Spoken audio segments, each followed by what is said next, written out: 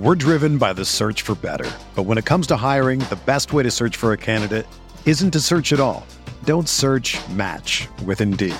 Indeed is your matching and hiring platform with over 350 million global monthly visitors, according to Indeed data, and a matching engine that helps you find quality candidates fast. Ditch the busy work. Use Indeed for scheduling, screening, and messaging so you can connect with candidates faster. Leveraging over 140 million qualifications and preferences every day, Indeed's matching engine is constantly learning from your preferences, so the more you use Indeed, the better it gets. Join more than 3.5 million businesses worldwide that use Indeed to hire great talent fast. And listeners of this show will get a $75 sponsored job credit to get your jobs more visibility at Indeed.com/Blue Wire. Just go to Indeed.com/Blue Wire right now and support our show by saying that you heard about Indeed on this podcast. That's Indeed.com/Blue Wire. Terms and conditions apply. Need to hire? You need Indeed. Hey everyone, it's Travis May, the host of the podcast you're about to listen to. But before I dive in, I want to tell you about Blue Wire Hustle, a brand new program where you can host your very own podcast here at Blue Wire. Hustle was created to give everyone the opportunity to take your podcast to the next level. Or if you want to host a podcast and just don't know where to start, Hustle is the perfect place for you. As part of the program, you'll receive personal cover art, Q&As with Blue Wire's top podcasters, access to our community Discord, and an e-learning course full of tips and tricks. And on top of that, we'll help you get your show pushed out to Apple, Spotify, Google, Stitcher, and all other listening platforms. And the best part is, you can get all of this for only $15 a month, the same rate as any other hosting site would charge you just for the initial setup. So, whether you're starting from scratch or have an existing show that you want to grow, Hustle is an open door to leveling up your sports experience. Acceptance into the program is limited, so get your application in today. To apply, go to bwhustle.com/join. Check out the description box for this episode to find out more, but that's bwhustle.com/join. Breaks a tackle, watch out! Burst of speed! Look at this freshman! Welcome to the home of professional football, Canton, Ohio. Hello and welcome to another episode of the College to Canton podcast, the perfect show for any and every college football and NFL fan. I'm your host, Travis May, and if you're joining us for the first time in this very new year, College to Canton is a show where we talk about everything from college football recruiting to in-season college and NFL breakdowns to NFL draft coverage, all the way to discussions as to who should be in the Pro Football Hall of Fame. And we always talk about some fantasy football since this is a RotoViz radio podcast, but we also make sure to dive into some real college football and NFL analysis too. So first off, I just want to say Happy New Year to everyone, and you probably noticed we took a couple weeks off, but we'll be actually diving back into a bunch of college football playoff stuff today and a bunch of NFL draft stuff again here soon. But thanks for sticking with us since through the holiday season. Hope you guys had a good time with family. But I am joined by a very special guest today to talk about the college football playoff, some of our top 2021 NFL draft prospects, and of course some of my guest's favorite players throughout college. I think he watches just about every single game there is on TV and wherever he can get them.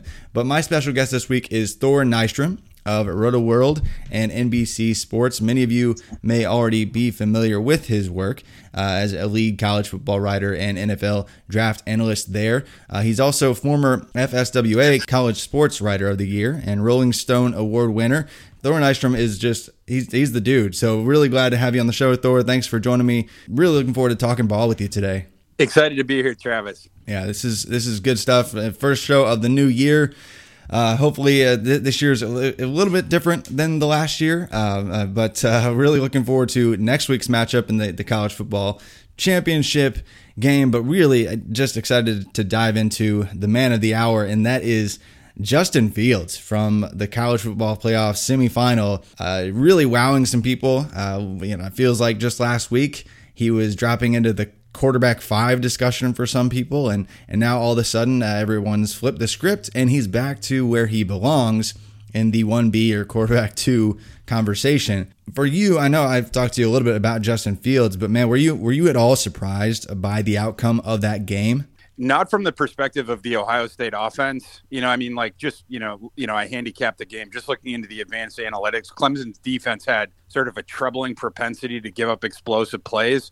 both against the run and the pass. And so, we sort of knew that Ohio State was going to get their fair share of chunk plays. The stunning thing, the truly stunning thing, I tweeted this out last night because I could not wrap my head around it, was just how badly Ohio State's defense dominated Clemson's offense. Yeah.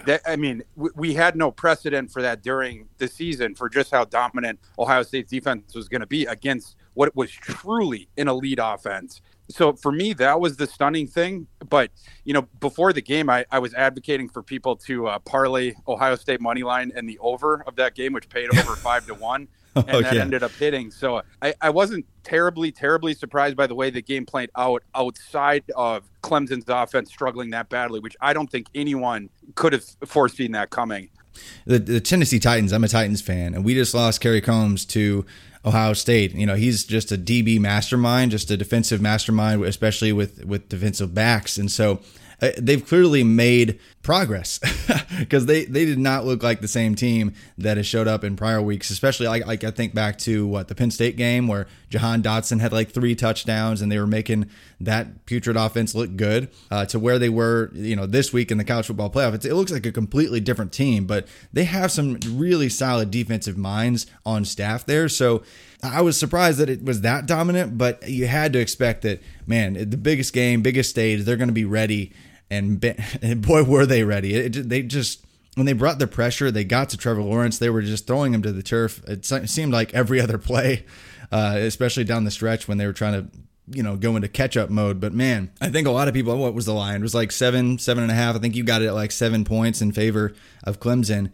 And it was 21 points the other way. So, yeah, that was definitely surprising to most people, that set the lines out in Vegas. But Justin Fields, was he your quarterback too, even coming into this game or before his ridiculous performance, 6 touchdowns? Yeah, he was. I haven't put my rankings out yet, but I feel like, we were sort of talking about this before the show, the sort of the ridiculous nature of the QB2 discussion on draft Twitter over, the last 72 hours, you could really, sort of extend that window to 3 weeks or so, to encapsulate, Fields' air quote struggles before that. I feel like this conversation is more about human nature than it is about the players themselves. Like you had Zach Wilson, who was ripping up a procession of mostly terrible defenses, which isn't to say, anything negative about his talent.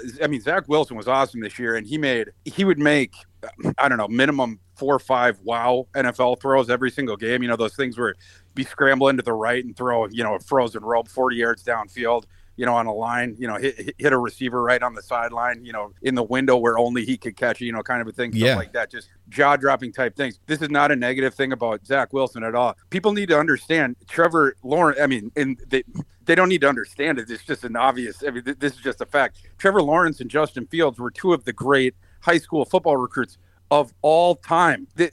Not a quarterback thing. In the history of the 247 composite, those 2 guys, you're talking about 2 of the 5 best recruits of all time, sort of like LeBron James, guys who got incredible hype coming in and somehow surpassed it. Yeah. Trevor Lawrence only lost twice as a starter in his college career. He lost to Joe Burrow in a national title game, and he lost last night to Justin Fields. Justin Fields only has 1 loss in his career, as a starter, and that was last year to Trevor Lawrence. We'll find out, going ahead to the Alabama game and see if he can keep that intact. But these guys are just insane. To me, Zach Wilson did not pass Justin Fields. That was a little bit, recency bias type stuff, and stuff like that. And, you talk about the context for like Fields' performances there the last couple weeks. The Michigan State game, Ohio State had out like 25 players. This was Ohio State's second to last game of the season. So Ohio State played 6 regular season games. Their second to the last one of the season. They have out like a quarter of their roster plus multiple assistant coaches. Ryan Day, I believe, missed that game. Yeah, it was a mess for like 2 weeks in a row. It was an absolute mess. And he still goes 17 for 24 for 200 yards, 2 touchdowns, 0 interceptions. And then two rushing touchdowns too, like 100 rushing yards. Like he just dominated. Exactly. And then the next game in the Big Ten title game, the one where everyone, really gets on his case, he injures the throwing thumb, his throwing thumb. Chris Olave's out of that game. Jackson Nigbo was out of that game. They had all these guys out. They also had multiple assistant coaches out in that game. You're talking about like it wasn't just that the roster was severely compromised. It wasn't just that the coaching staff was severely compromised in both games. It's also that the continuity was severely compromised. Right. I mean, like everything. You saw Kyle Trask, in his last game where he didn't have a couple of his top targets the way that he looked, but people didn't give the same, concessions for Justin Fields. They just sort of wanted to jump on like, oh, Zach Wilson is clearly hop Justin Fields. And that whole narrative that was going against Justin Fields as a sort of prospect was also happening concurrently with Ohio State in the betting market, which was the only reason why Ohio State was a 7.5 point underdog to Clemson. This was something I was arguing in my column. This was only a perception thing. This had nothing to do with reality. This all had to do with the COVID issues that Ohio State had been dealing with over the past, couple of weeks, which had fooled really people like entire month. Like it just been a mess. Like we didn't even know we didn't know if Chris Olave was even going to be available for the playoff until like a week or something before. Like it was just a mess for the entire month of December with the program. And yeah, I was right there with you. I think nationally, a lot of people didn't realize it because Ohio State, they'd only played like 4 games before the Michigan State game and then Northwestern. And it was like, oh, that's Northwestern. That's not even really going to be a game because everyone just thinks Northwestern's bad, but they were actually incredible on defense. And so I think Ohio State was just this afterthought, right? And so because of that, everyone started pumping Zach Wilson. Zach Wilson had a couple games in December that looked incredible. And so that changed the quarterback 2 debate. But man, it was all, like you said, about perception. And I love that you were talking about the betting market, that aspect of things. That really does shape, I think, more people's perception than we're even really aware of. Oh, yeah. I mean, I would agree. And it also sort of crystallizes some of these things, right? Like, when we talk about like, Zach Wilson and Justin Fields, like, typically it's just sort of like these sort of, cliches from draft writers and draft Twitter vernacular.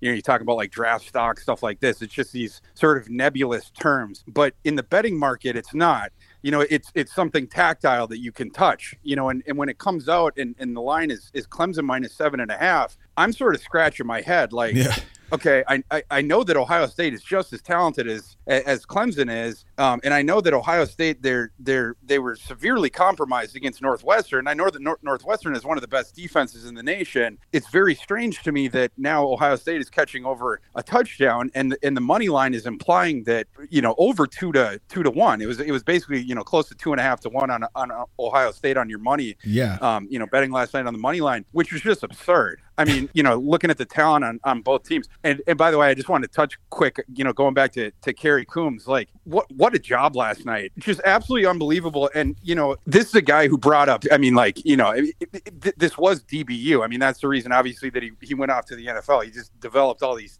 stud corners and safeties and stuff like that. But this year was not the same, right? Like Shaun Wade was the one guy coming back that people had big time NFL expectations for. They move him out of the slot, move him to the boundary because of the corners, Okudah and the kid the Raiders overdrafted. Yeah, Damon last year. Arnett. And so now, they wanted Wade to play Wade stunk this year. Yeah, it was bad.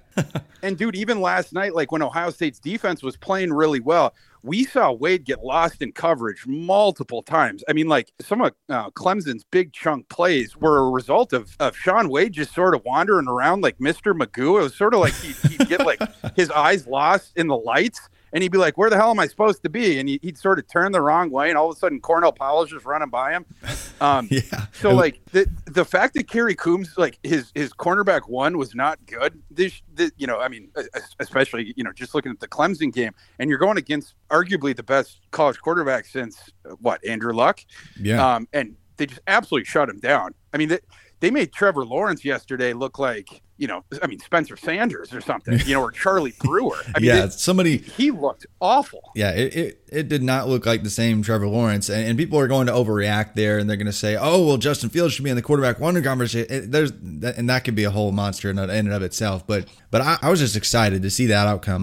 It's funny. Travis, I will say this. I don't mean to interrupt, but I do want to say, and I haven't tweeted this. I haven't said this to anyone else, but I got a text from an NFL agent. I have a buddy who's an agent, texted me yesterday, and he asked me, he said, where do you have Fields? And I said, I'd have him, QB2. And he said, where would you have Wilson right now? And I said, well, probably 3. But I said, I'm really going to sit down with the Wilson against Lance thing. I said, I'm actually going to give that a fair run. I'm not conceding Wilson as 3 yet. And he said, do you want to see our analytics on the top 5 quarterbacks? So this is, they run sort of a smaller boutique NFL agency where they go after some of the lower tier players. And so what they've done is they developed a proprietary analytical system to basically rank every single player in the class. And what they try to do is they try to find the biggest discrepancy between where their system is in the preseason in terms of, where the ranking is, and then where sort of the public perception is. Because if they could do that, they can get on these kids early, these, quote unquote sleepers. And if they do that, they can get to them before the big agencies do. And the big agencies start offering big payments to these kids during the fall to sign with them, which is what happens. Right. So if this agency can get out in front, so that's why they do this. And these guys have done very well in recent years. So, this is sort of legit. I just wanted to set that up with this. Sure. He sends me his top 5. Justin Fields is their QB1. And by their numerical system, by a decent little bit over Trevor Lawrence, who was QB2. And he did say that, for him, it would be just about a dead heat between those 2 guys. And he also said, we had 0 chance at either of these guys from the start. So, he's like, it's not like I'm, there's any money on the line for me, and saying one guy's better than the other. But he said, our numbers point to Fields as QB1. I just found that very interesting. No, and by the way, definitely is. Their QB5. Zach Wilson. Dude, that's okay. I'm in love with I need to find these people because not that I dislike Zach Wilson. I just really like this quarterback class. I really like Trevor Lawrence. I really like Justin Fields. Great quarterback class. I really like Trey Lance. I really like Mac Jones and even Kyle Trask. Like when you have all those guys and Zach Wilson, 6 guys really that even a couple months ago were all generating legitimate first round draft hype. Like that's just, it's not normal.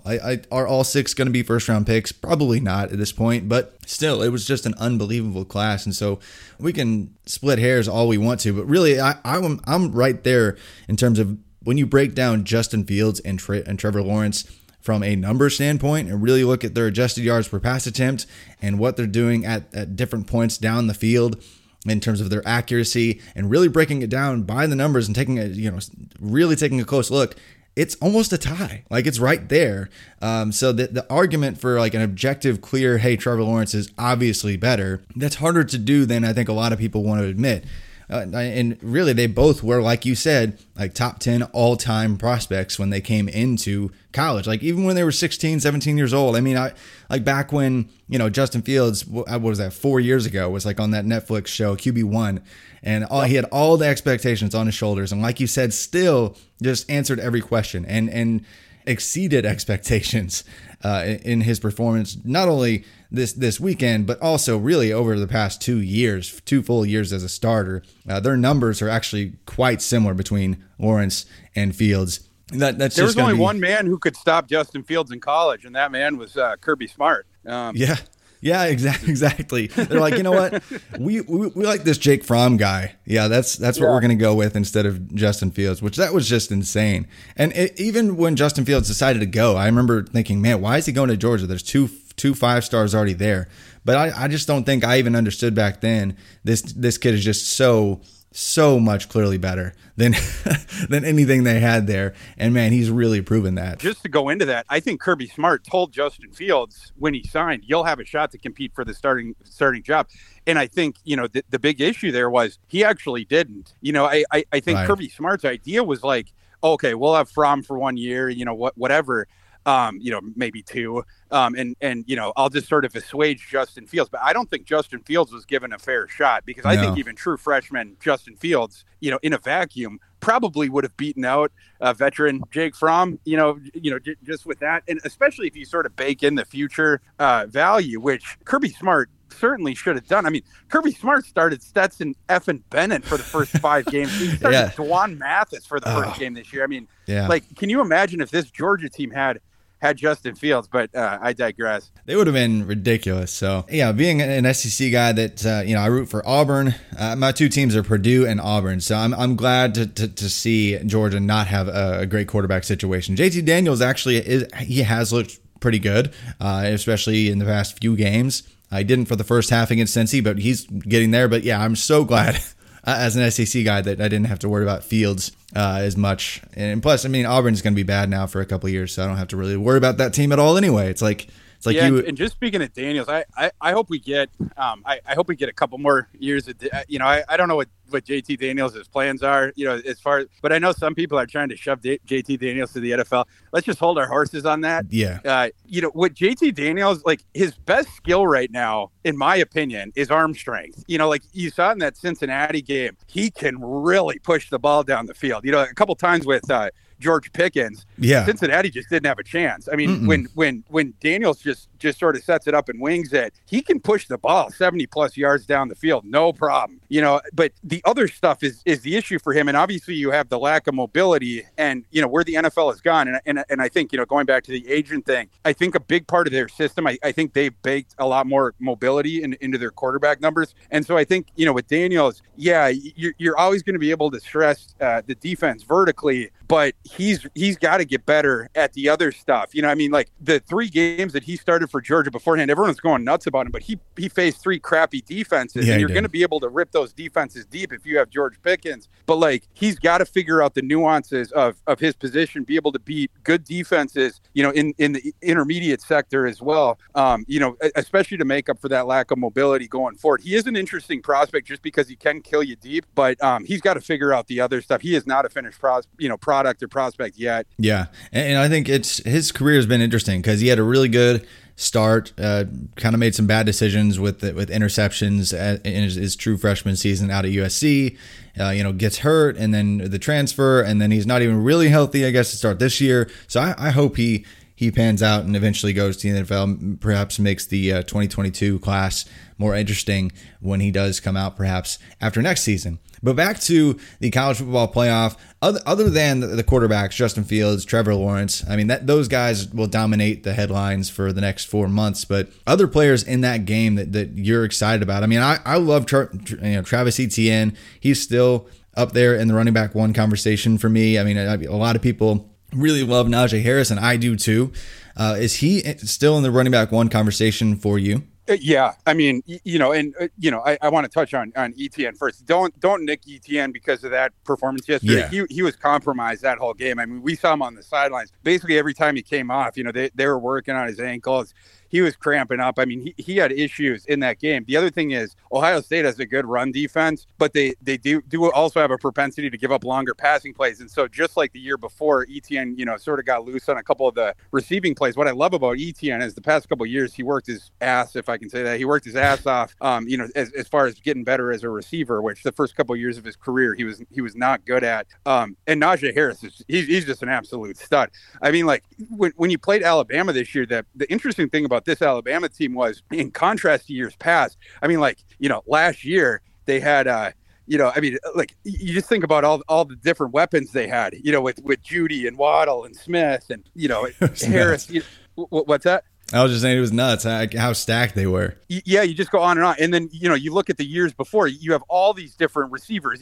I'm not even talking about like Mechie and guys like that, down the line. But this year, once Waddle went out, it was basically just the Smith and Mechie show at receiver. They didn't really throw to anybody else. And then it was just Harris at running back. They, in years past, they've had more of the sort of rotations. But this year they went back to more of the Derrick Henry thing because they didn't have, another guy that they felt could sort of, take some of that usage off of him. And so it was basically just 3 skill guys that Alabama was just isolating all their usage on, and they were still just impossible to stop. Yeah. They went to that 12 personnel, and Harris is, he's just a great player. And as far as Etienne, I wouldn't ding him on what we saw recently. As far as guys, of what we saw, just during the playoff games that probably elevated themselves, in just sticking with the running back thing, Trey Sermon made himself some money the last couple of games, and probably a significant amount of money. I mean, we're talking about a guy before the playoff, before the Big Ten title game, you're talking about a guy, if he declared for the draft, probably 6th, 7th round, honestly. Or undrafted even. Like, I mean, if you look at, like, until December, like his most rushing yards that he had in a game was 68. And that was against Rutgers. Like he hadn't really done much at all. He hadn't even seen more than 14 touches in a game. But it was the Northwestern game. He had like 300 yards. And even before that, the Michigan State. I mean, obviously Michigan State's not supposed to be this crazy defense, but like we talked about, Northwestern is a really good defense, and to just completely embarrass them for 300 yards, and then to show up, have another 30 carries. In the national championship semifinal game for almost 200 rushing yards again, and then to add someone as a receiver, man, he's looking he's looking like the player we thought he could be when he was a freshman back at Oklahoma. Like, I was really hyped at when he was a freshman, and then he struggled with health, and then he kind of disappeared, and then transferred, and we're like, okay, this is his shot, and then he still didn't do anything. And then all of a sudden, 3 games happen, and he's the next Ezekiel Elliott. Like, it's pretty nuts. I mean, like, he had the injury issues, and then he sort of got cucked by Kennedy Brooks, at Oklahoma, and a part of that, we're not inside the building. So, was all of that because Sermon was coming off the injury and it was just a little bit slow, and Kennedy Brooks is obviously a really good player? Was it because they just felt that Kennedy Brooks was the better? Who knows? But, Sermon, I mean, obviously was, ballyhooed prospect. And when he's been on the field, he's shown flashes in the past. And then, this year he finally gets, the shot to sort of become the bell cow here, because, the Ohio State backfield sort of thinned out, and man, it's just so impressive these past couple games. When you're talking about Northwestern and Clemson, I've nitpicked Clemson's defense a bit here, but they're a top 10 SP plus defense. Yeah, SP plus, it's not a counting stat. Like Army has, during the season, Army had one of the. They were either like first or second in terms of like total defense, but Army played 3 FCS teams and played 3 other teams that were ranked like SP plus, like 105 or below. So they played 6 out of their 11 games were against teams that were just absolutely horrific. So, you can't count you can't trust the counting stats, but Clemson by the advanced numbers had a top 10 defense. And like I said, obviously so did Northwestern. Sermon in those 2 games had over 500 total yards and absolutely dominated them, just absolutely dominated both of those teams. And it wasn't because of space that he was being provided. Like sometimes, in these spread offenses, you'll see some of these running backs who just get to steal yards because the boxes are so thinned out. I'm trying to think of I'm not sure if people on this podcast watch much West Virginia football, but there's a running back they have named Letty Brown, who really takes advantage of West Virginia's. They spread the defense out real wide, and Letty Brown, he's a really interesting running back because he'll get stuffed like, 2 straight plays, and then the next one he'll run for like a 75-yard touchdown. He's basically just, it's that's like been his whole season. Yeah, it's like in baseball, there's this idea of the 3 true outcome type hitter, where it's either like a strikeout, a walk, or a home run. That's sort of like Letty Brown is like he's either getting stuffed or he's looking for a crooked number. That's not Trey Sermon is the point I'm trying to make. Like, he's not sort of taking advantage of that. He's not sort of like a one-trick pony. This is a 225-pound back who's extremely physical. But what's cool about him, the cool dichotomy is he's got awesome feet, awesome vision, and really good quickness. So when you're talking about a kid who's extremely physical, and by the way, when I say extremely physical, I don't mean that as a cliche. Watch the game.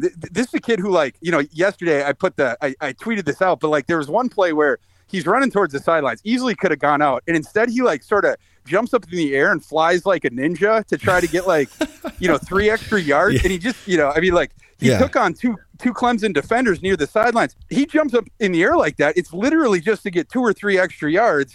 He's putting his body at risk, but he does that crap all the time. He's another guy, like there was a play near the end of the game where he was going to come up just a couple yards short of the first down, and he sort of manipulated the defender's momentum against him because he had a defender draped on his back. And Sermon just sort of spun the other way as they were sort of going down and was able to get the first down. Unbelievable little things like that. I see that too. It's just unbelievable, just coordination and quick decision making that make him a lot of fun. Plus, on top of that, he already gave us the best GIF of the entire year. Like that moment where he's like hanging out with his, like celebrating, and then he just looks up at the sky cam. Yeah. Just makes eye contact with the sky cam. Just absolutely superb. And it was right when the thing came on where it said like call reversed or whatever.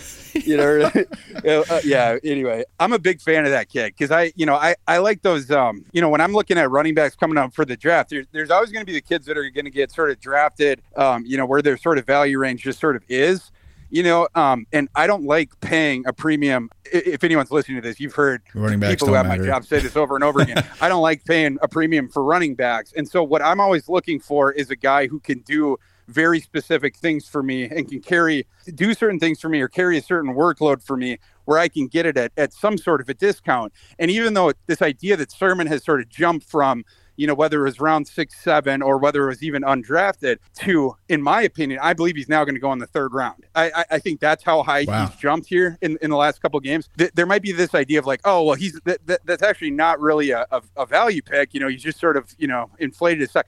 But I actually still think he is. Because, this is a guy who's going to get knocked for a lack of high-end speed and an injury rap sheet, and probably a little bit for not being able to get on the field at certain times for Oklahoma and Ohio State. But he can do so many different things to help a team. I know that he's going to be able to handle a workload. I know that he's always going to be fighting for yards, churn up field. I know that his skill set works in the NFL, being extremely physical, having awesome vision. He's very agile for a big guy.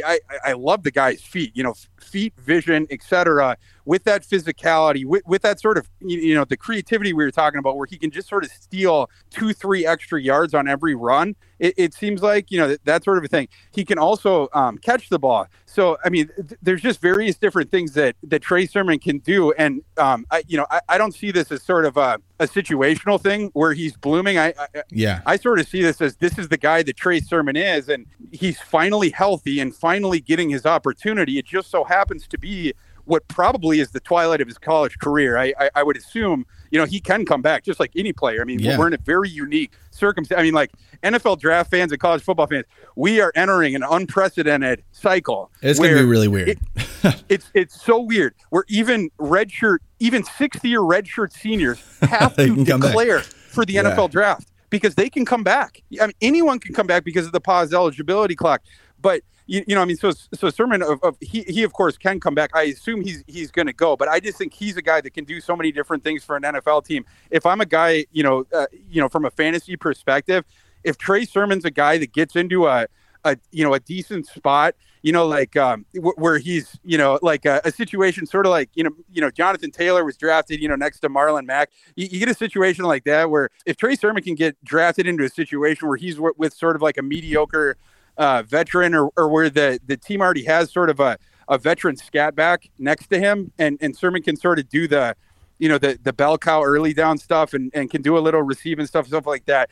I would want him in fantasy and dynasty stuff like that. I would too, and we forget that what was it? Probably 2018 was his big year that I think I saw his dynasty and Devy fantasy football stock soar like crazy because he had like 1,100 yards, more than a dozen touchdowns. He was looking really good. It looks like he was going to take his next step, and then he drops off. Reminds me in a way like Jamar Jefferson for Oregon State. He had the down year last year, but had that huge freshman season of like 1,500 yards, and then this year he comes out and blows it up again. That's what we're seeing with Trey Sermon. I think we're going to see both Trey Sermon and Jamar Jefferson with very imperfect production arcs in college, but with huge final seasons, huge just stamps on their career that says, hey, I am a top 5 running back in this class.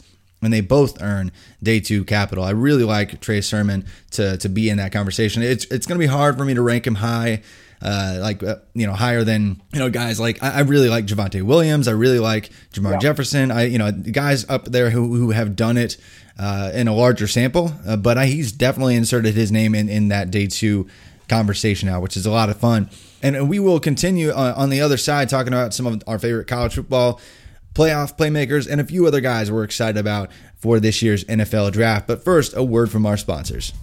The NBA is back in action and football is heading into the playoffs. You might not be at a game this year, but you can still be in on the action at BetOnline. BetOnline is going the extra mile to make sure you can get in on every possible chance to win this season. From game spreads and totals to team, player, and coaching props, BetOnline gives you more options to wager than anywhere else. You can get in on their season opening bonuses today and start off wagering on wins, division, and championship futures all day, every day.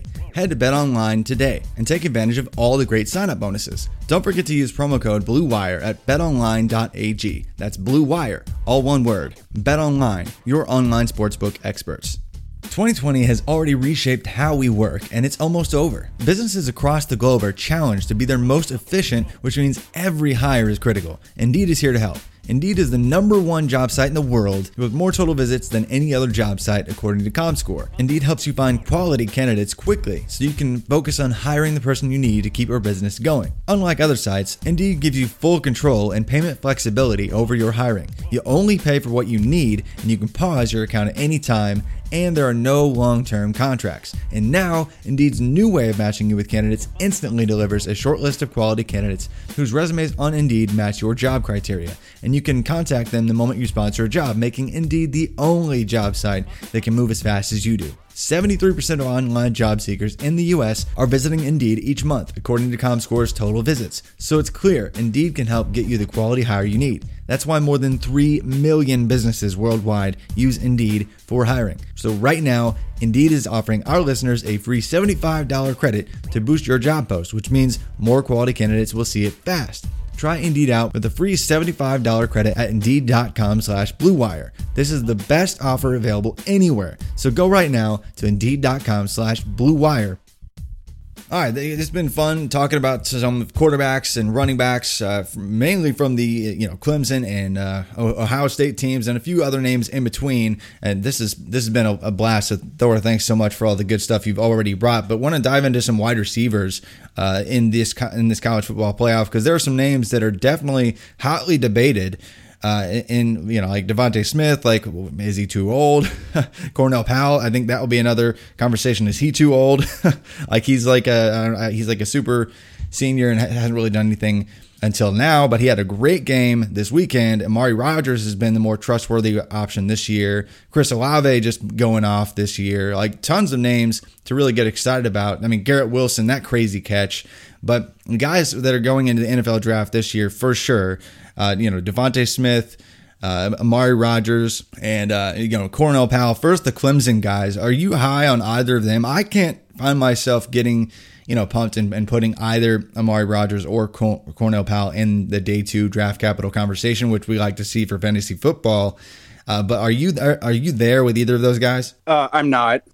Powell's, in terms of what Clemson needed this year, he provided that, right? Like, Clemson going back several years now, you can just think about it in your mind. You can place the wide receiver ones. I mean, this is a team that's sort of become wide receiver 1U. I mean, you can just think about it, all the different studs they've had. And then T. Higgins walks out the door and Trevor Lawrence is looking around like, wait, where's my wide receiver 1? He's like, oh, it's Justin Ross. Oh, shoot. Like, all of a sudden Justin Ross is gone. And now it's got to be Cornell Powell. I think Cornell Powell is a guy who's like, I think he's a guy who's going to carve out a niche in the NFL. He's probably going to be one of those guys who's like, a back roster player for the Patriots for like 8 years. He's like he's a possession guy, right? Like, yeah. And I think, that's why he got a lot of usage this year because, obviously you had Lawrence and you had ETN. You had the superstars, but Lawrence did not have the same kind of studs. Whereas last year, I mean, if you look at his downfield passing when he was throwing specifically to T. Higgins, the numbers were just absolutely absurd. But this year, he didn't. It wasn't the same sort of thing because he didn't have the same sort of playmaking capability. It's just a more limited type player, and we saw that manifest on the field. But it's not a knock on Cornell Powell. I mean, like you mentioned, this is a guy, he was basically, in baseball parlance, an organizational soldier for Clemson for several years. Yeah. He's been on special teams units. He's a hardworking kid, et cetera. I think he's a kid you draft probably very late. He's going to come in, he's going to work hard. He's going to be on some core special teams units for you initially. And he's going to try to work his way up. He's going to be a fifth receiver, whatever, but his ceiling might be third, fourth receiver and right. More of just sort of a limited type, station to station type Yeah, I mean, possession guy. I just don't see the juice there. I don't either. And he was, even before this year, he'd never had more than 120 receiving yards in a season. But however, Amari Rodgers had a couple seasons where he was like the wide receiver 3 pretty much for Clemson, even before this year. And then he finally explodes, has a 1,000-yard season this year. But he had a couple of years where he was doing something more so than Cornell Powell. Are you more excited about Rodgers at all? I would say just slightly, because I think that Rodgers has just a little bit more juice. So just in terms of just thinking about upside, I would just say a little bit more. I see a little bit more ceiling there. But again, I don't see him as a guy that, I'm going to prioritize on my draft board. But he does, to my eye. I mean, we'll see when they go out and test. But to me, he looks like the more athletic kid that you can do a few more things with than Cornell. Yeah, but for me, I can't find myself really getting excited about either of them for NFL purposes. But they did step up when when Clemson definitely needed somebody to. I thought it was going to be one of the bigger bodied guys like Ladson and Gata, but that just didn't happen. That didn't materialize this year. Maybe it will next year, but something has to. Yeah, in part because of injuries. Yeah, and stuff like that, right? Like they had some injuries out there with those young kids. So I mean. And again, credit to Powell specifically. But again, I just think in a normal year where, Clemson had complete health out there, Ross specifically, but Gata, he had injuries all season. Ladson had some injuries. If those three guys are healthy all season, there's a chance that Cornell Powell is the wide receiver 4 or 5 on this team as opposed to the go-to guy, if the wide receiver room was fully fleshed out, Amari Rodgers could have slid more into a natural type, Swiss Army type role as opposed to having to be more of a feature type guy himself. So, and this goes back to the context thing again, which is like, just to make a more general point, I think one huge advantage that people that do NFL draft work or Devy work, or stuff like that, but they come at it from the perspective of college football. Like they're guys that watch, they watch the games, they follow the sport, etc. They have a big advantage over NFL draft guys that come at it from the NFL perspective in that they understand contact, because people, listening at home, I don't think they have a great context to understand that, like, people that do this, someone that is, during the regular season is mostly doing NFL work, and then they start doing NFL draft work in January. The way they do their I'll tell you the way they do their job, because I do this job.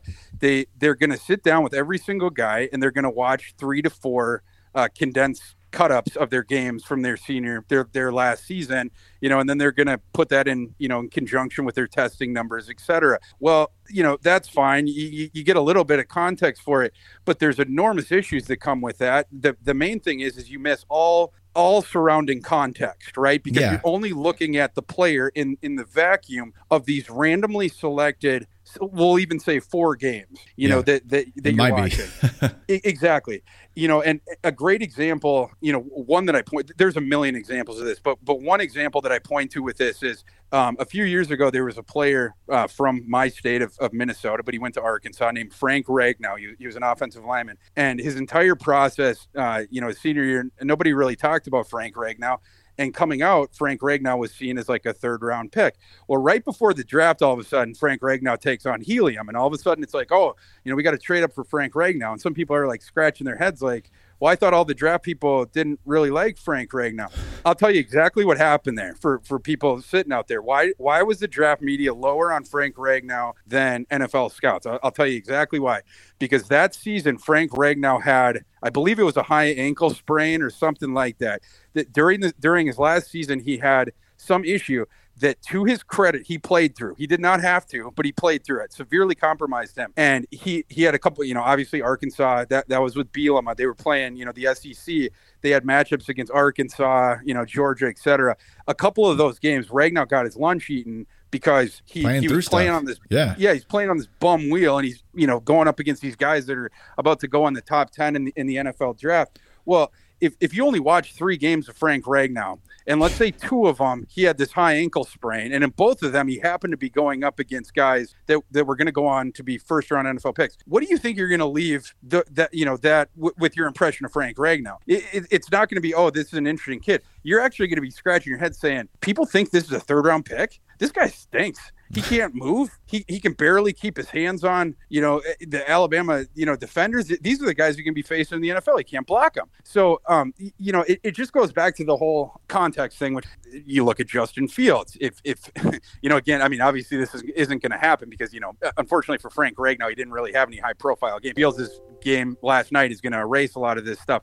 But if you were, if that wasn't the case and Justin Fields is like, playing at like a G5 school and you just happen to look at, his Northwestern game and, one of those other games where his players were out and, he got nicked up or whatever, you'd see him as a little bit different player. So yeah, I just think like, we talked about the context with Trey Sermon or some of these other guys. You just have to consider the context of all these different guys. And the more context about the players, the better off you're going to be. For instance, after the last draft, when James Robinson signed with Jacksonville, I wrote in my UDFA column that if there was one player in the NFL that I thought was going to have a Philip Lindsay season, it was James Robinson. And I was suggesting everyone go out and sign James Robinson. Well, the reason that I could do that, it's a context thing. What as far as like why did James Robinson go undrafted and stuff like that, you just look at it in the vacuum that it exists in, and also the sort of the vacuum, as far as the NFL roster that he's on at that point. But that was a guy who had gotten a little bit unlucky during his career, but it sort of transcended all circumstances, and it also tested better than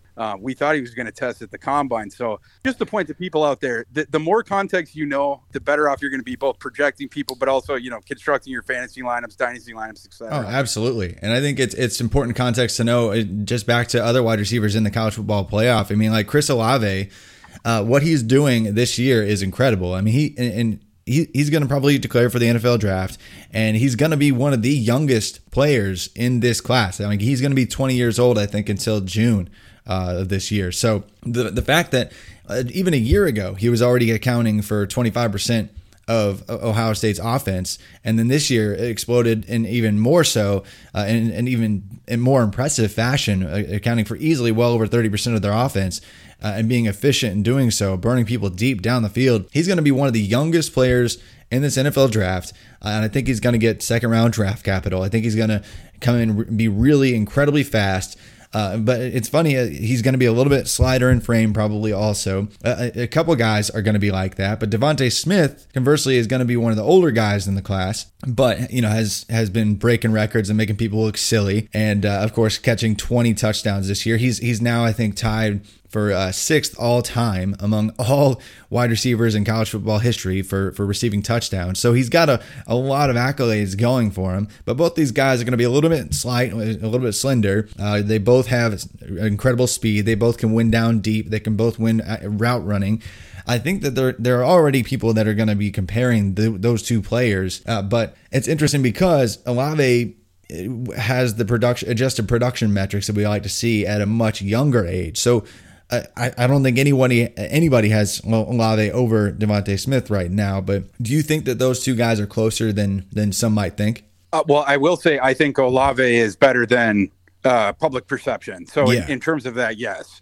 But I think Devontae Smith is insane. So I wouldn't put Olave on his plane. However, I do believe that Olave has put himself in the position to pass other guys that in the preseason you wouldn't have thought that. For instance, a guy like Rashad Bateman, you might put him up there. I don't know how it's the conversation is going to go down with your boy Rondale Moore. It's sort of a guy that people aren't talking. I love Rondale Moore. I mean, Rondale Moore is a guy that I'm going to rank higher than other people. I assume probably you as well. But that stuff's going to be interesting. But I like Olave more than some other guys because, I mean, like you mentioned, he's got the juice. But that's just obvious. But the other thing I like about him, you bring up the really good point about how young he is, and also the point about what an insane portion of the air target, market share that he was getting of the Ohio State aerial offense at a young age. You also talk about a guy who was consistently getting separation at a very, very young age. And that's something that I like to look for. Some of doing this work as well, I always look for in my own work, who are the guys that I miss on, or that I, at a certain position is, do I have any sort of quirks? It's just sort of Travis, like with girls, right? Like, like earlier in my life, I had a disposition for sort of like, self-destructive girls that didn't need me, etc. You sort of have a bias for this, but you're sort of self-selecting these people that are going to go bust, and you're sort of self-sabotaging, etc. With receivers, I think I have had sometimes an unfortunate thing to sort of fetishize the size speed kind of guys, and at times maybe not give as much credit for the guys who are just consistently gaining ridiculous separation, and when the ball is anywhere in their sort of vicinity is pulling it in at the college level. Maybe you knock them down because of a slight frame, maybe you knock them down because of poor combine numbers, or various things like this. And that's something that I'm learning, and trying to get better at as far as, evaluating the receiver position. I'm not going to make that mistake again with Devontae Smith. What he's done is ridiculous. He might be the best, just pure college receiver that I've seen, since I've been doing this draft work. Like his production and what he's doing against cornerbacks ones, in past years, going back to this, in past years with Alabama, you had a team that had so many different skill guys on the field at any time, where every single one of them could get the ball. So you had a situation where 5 guys on the field, Tua could throw to any one of them at any one time, whatever. They're just stacked. This season was not the same.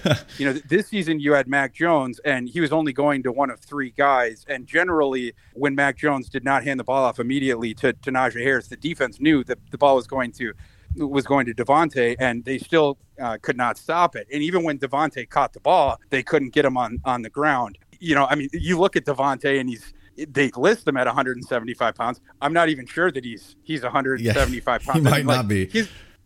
His dimensions scare you. When you look at the historical precedent of NFL receivers, and his testing numbers that we've seen from Alabama, if he tests like that again at the NFL Combine, I'm just telling everyone right now, it's going to cause an uproar, because if he runs in the high 4s or the low 5s, at 173 pounds at the Combine, people are going to start going ape and saying, is Devontae Smith worth a high first round? Like he runs a 4.52 and people are going to go freak out. Yeah.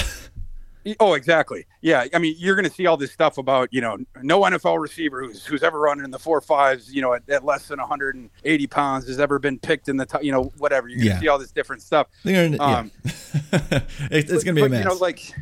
The other thing is just like, there's at a certain level of competition when you dominate to that. It was like the Joe Burrow thing last year, where I just loved Tua, but I just had to throw my hands up and rank Burrow above him, because that was the best season we'd ever seen. It was the best college quarterbacks, season we'd ever seen, not just statistically, not just with the eye test, but when you looked at all of the different advanced numbers, you looked at his tight window throws, you looked at all that different stuff. It was just a different level than anything we'd ever seen before. And so you just say, okay, you just throw your hands up, and it's going to be the same thing with Devontae. And by the way, going back to the Burrow thing, because I think this is going to be interesting as far as Devontae goes, because you're going to have Jamar Chase, as everybody knows, did not play this season. So the most important thing for any prospect is their final season of film. That's, when they submit that to the NFL, that's the most important thing for their eval. So Jamar Chase's tape from last season is going to be the most important part of his eval, just like, for Devontae this season. And one interesting thing, to think about is Joe Burrow last season, when you talk again about the tight window throws or the downfield throws, stuff like that, his numbers on all those different kind of throws were just different than anything we'd ever seen before. Everything was just right there. The accuracy was insane. Mac Jones, it's not the same, and it's the reason why I don't like Mac Jones quite as much as that sort of draft capital, whatever. You look at Mac Jones's tight window throws, it's closer to like 50% completions, whereas Joe Burrow, it was more like high 60%, which is insane. It was like near unprecedented stuff. Like I remember digging into some of that too, and it was just bonkers. And part of it, I think, had to do though with Chase. Is that what you were getting at too? Exactly. Yeah. Because, we don't need to compare Burrow against Jones, because that's not going to be a draft debate this year. What is Chase against Devontae. And so I think, when you're looking at the tape of these guys, you have to understand that Chase was in a much, was in probably the best college offense of all time. And he was with perhaps the best college, the quarterback that was playing the best season of all time. And so it was the most advantageous possible, situation. Now, of course, he did win the Biletnikoff, and he was awesome, everything like that. And his measurables are almost certainly going to be better than, obviously in terms of size and stuff like that. But probably athletic testing as well might be a bit better than Devontae as well. But Devontae is putting up, better stats without any help. He didn't have Justin Jefferson is a much better receiver than John Mechie, and you just sort of go down. LSU just had a much better, to me, that LSU offense was better than this Alabama offense. They're both probably taking it. Yeah, they're both ridiculous teams in terms of all-time rosters, probably. But yeah, that context is key in understanding the difference between the quarterbacks that they were playing with. And so, here at RotoViz, we really do like age-adjusted production. And so I think the analytics community is still going to hold on to Chase, though, because he was doing basically the same exact thing that Devontae Smith is doing, but he was doing it at age 19 versus Devontae Smith doing that at age 22. And so I think that has shown to be meaningful over the years in terms of age-adjusted production translating to a kind of a higher ceiling in the NFL in big sample sizes. Over the years, we've seen that over and over and over again. But I still have with that said, I still have Devontae Smith as my wide receiver 2 and Chase as my wide receiver 1. And I'm moving up Chris Olave, who also has great age-adjusted production, moving him up because of what he's done this year. Just all these guys just doing ridiculous things that are in this college football playoff. And it's no wonder that they're in the college football playoff because they just absolutely dominated. And it's funny, we haven't even hardly mentioned any Notre Dame players at all in this conversation because I think Notre Dame was just so clearly a step down from the other three rosters. The only time they beat, it was with the true freshman quarterback. I love DJ Uiagalelei, but he's not where Trevor Lawrence is, and so that's the only reason that was even a game. But Is there anybody else for Notre Dame that you're excited about this year or even next year for NFL draft purposes? Well, not Ian Book. Ian Book should begin his coaching career when he completes college. Yeah. Well, they have a couple different running backs that are interesting. I like Kyren. I like Kyren Williams. Oh, yeah. And Notre Dame has made, specifically with Notre Dame, you're talking about a team that for NFL draft purposes is not quite as sexy. They've, in recent years really made an emphasis on beefing up the trenches. And so I think there was this stat of the last, 5 years or whatever, they have the most, first round NFL offensive line, maybe it's 6-7 years. I'm not really sure. Yeah. Their offensive line is ridiculous every year. Yeah. They have a really good offensive line. They were able to run the ball. They had a 3-headed monster at running back. And so even when Kyren wasn't in, when it was Sebo or the other kid, they were always able to run the ball. Obviously, Book generally had time, to scramble around, whatever. So, they got kids in the trenches. They also got kids on defense as well. So I think that's mostly what you're looking at. Kyren might do some stuff, in the NFL as far as a dynasty perspective, but fantasy players, you're probably looking at the other three playoff teams for the next decade in the NFL, not so much Notre Dame. I think Kyren Williams, though, I think he could be in that day 2 conversation, should be in the day 2 conversation for 2022, especially since 2022 doesn't have a very strong running back class in terms of depth, especially. So I think he'll be in that conversation. Chris Tyree, I really like. He was their true freshman, really gave them a spark. Even in the game against Alabama, he had a really solid run. So I think he could be their future there too. But I'm more excited about the quarterback that they're bringing in next year that will inevitably get them back to the playoff for another embarrassing loss. But Tyler Buchner is going to be the future there at Notre Dame. Probably starts from day 1 next fall or this coming fall. So I'm excited to see what he could be. But yeah, there's not as many NFL players. If you like defense, Jeremiah Owusu-Koramoah, whatever that mouthful is. He's probably going to be a top 50 pick this year. Really, he's probably not big enough to be stereotypical middle linebacker, but he's going to be all over the field at the next level. So I'm excited to see what he does. And a lot of people like Kyle Williams at safety. I'm not as high on him, but yeah, definitely it was clearly a mismatch. There's a reason why it was a 20-point line. And they just kind of limped across and barely covered that. But any other guys you want to talk about specifically that you're pumped for more so than others for the NFL draft before we wrap it up? Well, here? Yeah, I mean, like, just talking about the playoff, I still firmly believe that Notre Dame should not have been included. That this is not a hindsight thing. This is something I said at the time. And the team that I think should have been in actually lost yesterday, and I still think Cincinnati. And Cincinnati. Yes, yeah, thank you. Yeah, I mean, Cincinnati, and if you watched that game yesterday, Cincinnati had Georgia beat. They lost on a 57-yard field goal at the very end of the game, but. Georgia, they did have a couple opt-outs, but Georgia was, this wasn't a situation like when UCF upset, was it Auburn, a couple of years ago? Auburn in that game, they didn't show up. This was not a case like that with Georgia. Georgia came to win that game, and Cincinnati gave them everything they could handle, and that was an SEC game. That Cincinnati team, in my opinion, is probably the best G5 team in the playoff era. They should have been in the playoff, I think. And, if people say like, oh, they were just going to get smoked by Alabama. Who cares? Notre Dame just got smoked by Alabama. We didn't need to see that again. No. But, we just saw Notre Dame get absolutely blasted in 2 straight games. We knew they were going to get blasted by Alabama. How? Because they had the biggest spread in postseason history on them. The -20 was the highest playoff line that there had ever been. I was on Notre Dame, and I got a BS backdoor cover at the end. Thank you, Ian Book. They ended up losing, I think, 31-14 or 17 or whatever. But anyway, I think Cincinnati should have been in. And maybe the last guy I want to bring up, because we talked about, the sort of the top tier quarterbacks. But I think, this is also an interesting class for sort of the second tier guys, because, a lot of those guys haven't, been talked about as much, because, you have sort of that top 5 or 6 guys that have, get sort of ubiquitously talked about. Oh, yeah. Jamie Newman's a guy coming into the season that, was talked about a lot.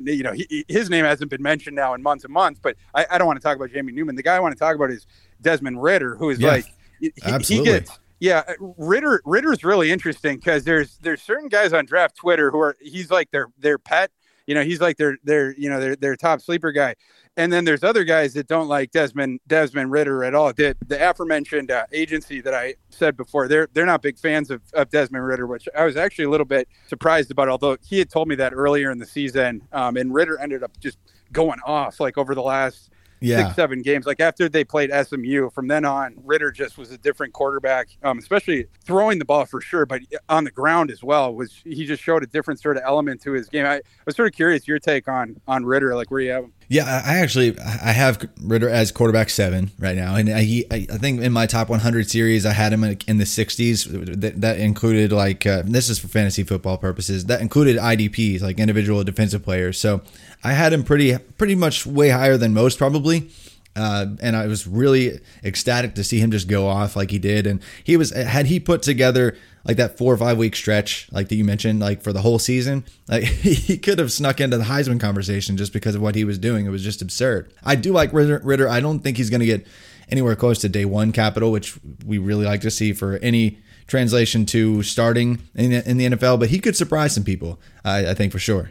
Yeah, Ritter's like, I haven't worked this sort of comparison out in my mind yet, so this might sound weird, but he's sort of like Kellen Mond. If Kellen Mond got took 3 shots before the game, it's sort of like Kellen Mond if he had just a little bit of YOLO ball in him. Yeah. Because it's Kellen Mond, it's sort of Jimbo's sort of got the restrictor boots on him. It's almost like, and this is almost. You almost downgrade Kellen Mond a little bit, because you wonder, does Jimbo not trust him totally? Kellen Mond's completion percentage went up this year, interceptions went down, but they weren't taking a ton of chances with him. It's a really slow moving offense, and it's fairly methodical in terms of that. Cincinnati has a slow-moving offense as well, but they really do trust Ridder. I mean, the ball is always in his hands. The running game for Cincinnati this year, I thought it was going to be much better, and it wasn't good. Jared Dokes and Jerome Ford, which should be a good running back combo in the G5, was not very effective this year. And so that's why Ridder, since the SMU game, he basically became the running back too. And so he was doing that, but then also his passing, really, really took a step up, and he made some impressive throws. I mean, he has an impressive arm on him. With him, it's interesting because, he does make, sometimes you'll see some wonky decisions, not anywhere. It's Mond makes decisions that are Mond has legit glitches where it's just like, Mond, what are you doing? What happened there? Yeah, but like they sort of have the same sort of like starter kit of skills. It's just like Ritter has been more freed by his coaching staff to run around, to throw the ball down the field, and to do these different things. And so I find him interesting. He still has, his game still needs to be developed for sure. I mean, at this point, he's still a developmental prospect for sure, but he is intriguing, like once you start getting past the top no doubters. Yeah, absolutely. There's just so many good players this year. It's going to be a fun draft. I was worried that it wouldn't be as incredible. I think about this time last year, before a lot of guys like Travis Etienne and Najee Harris and Devontae Smith decided to go back, I was like, man, 2021 is not going to be super deep, but it's turned out to be incredibly deep at most positions, except for maybe running back, and there's even some surprises there. But this has been a blast, just talking about some of these college football playoff playmakers and some other names we've thrown into the hat as well. So really appreciate you coming on, talking about some of the best players in college football that are about to take the stage in the NFL. Thor, anything else you want to kind of plug that you're excited about right now? I know I love your positional rankings and things that you guys do over at Roto World throughout draft season, but anything you're excited that you're working on now? Once the coming up here in the next week, I'll be dropping a national title preview. So be excited about that. We might do a live show on Roto World, breaking down like props and the sides of the national title game too. So we're working on that. So that'll be something cool too. And then after that, I got the best job in the world, because it's like, at the end of the season, you're starting to get a little bit tired. I've sort of been in my bunker here the last couple of weeks, just churning out these bowl previews. Every day I just wake up and I'm just, it's one more game. Now it's the Duke Mayo Bowl I'm breaking down. Now it's, whatever, the Camellia Bowl, whatever it is. And then, once I start, getting low on the gas tank, then it's like all of a sudden the New Year's Day bowls are here and I'm done with my bowl previews. And then we got the Natty. And then all of a sudden now we're flipping over to the NFL draft, and like nothing gets your gas tank going again, like, flipping the page over and getting into the NFL draft. So yeah, I mean, then, we're talking Senior Bowl, Combine, and we'll be getting into the position previews and, scouting reports, stuff like that. And building up to my Thor 500 big board with 500 comps on 500 players. So that's one of my favorites. It's going to be another wild ride. Yeah, I really look forward to that. I really appreciate your work on that. That takes a lot of time, a lot of effort, but you're one of the best out there. So appreciate you coming on. Again, you can find Thor on Twitter at Thorku. That's THORKU. You can find his work. Roto World, NBC Sports does great coverage. Follow him on Twitter. A great, smart guy. Loves playing some NCAA 2014 as well, and for some reason still roots for Kansas. But hey, I still root for Purdue in football too, so we can cry together most years. But at least your team has some hope. Although now that Rondale's leaving, you might be and I might be at the exact same camp going forward. Yeah, we'll see how it goes next year. Maybe David Bell will bring some magic still somehow. But you do have David Bell. Yes, there's still something to get excited about. But everybody, thanks again for joining us for another College to Canton podcast. You can find me on Twitter at FF_Travis M. You can follow the show at College to Canton. That's College 2 Canton on Twitter, and we'll actually get to some fun NFL draft polls here soon, talking about some where all these rookies should be ranked here, and so everybody can disagree and argue over all their favorite playmakers here soon. But definitely look forward to many more episodes of the College to Canton podcast with you all in this brand new year. But you guys enjoy the college football playoff and the start of NFL draft season, and I'll see you all again soon.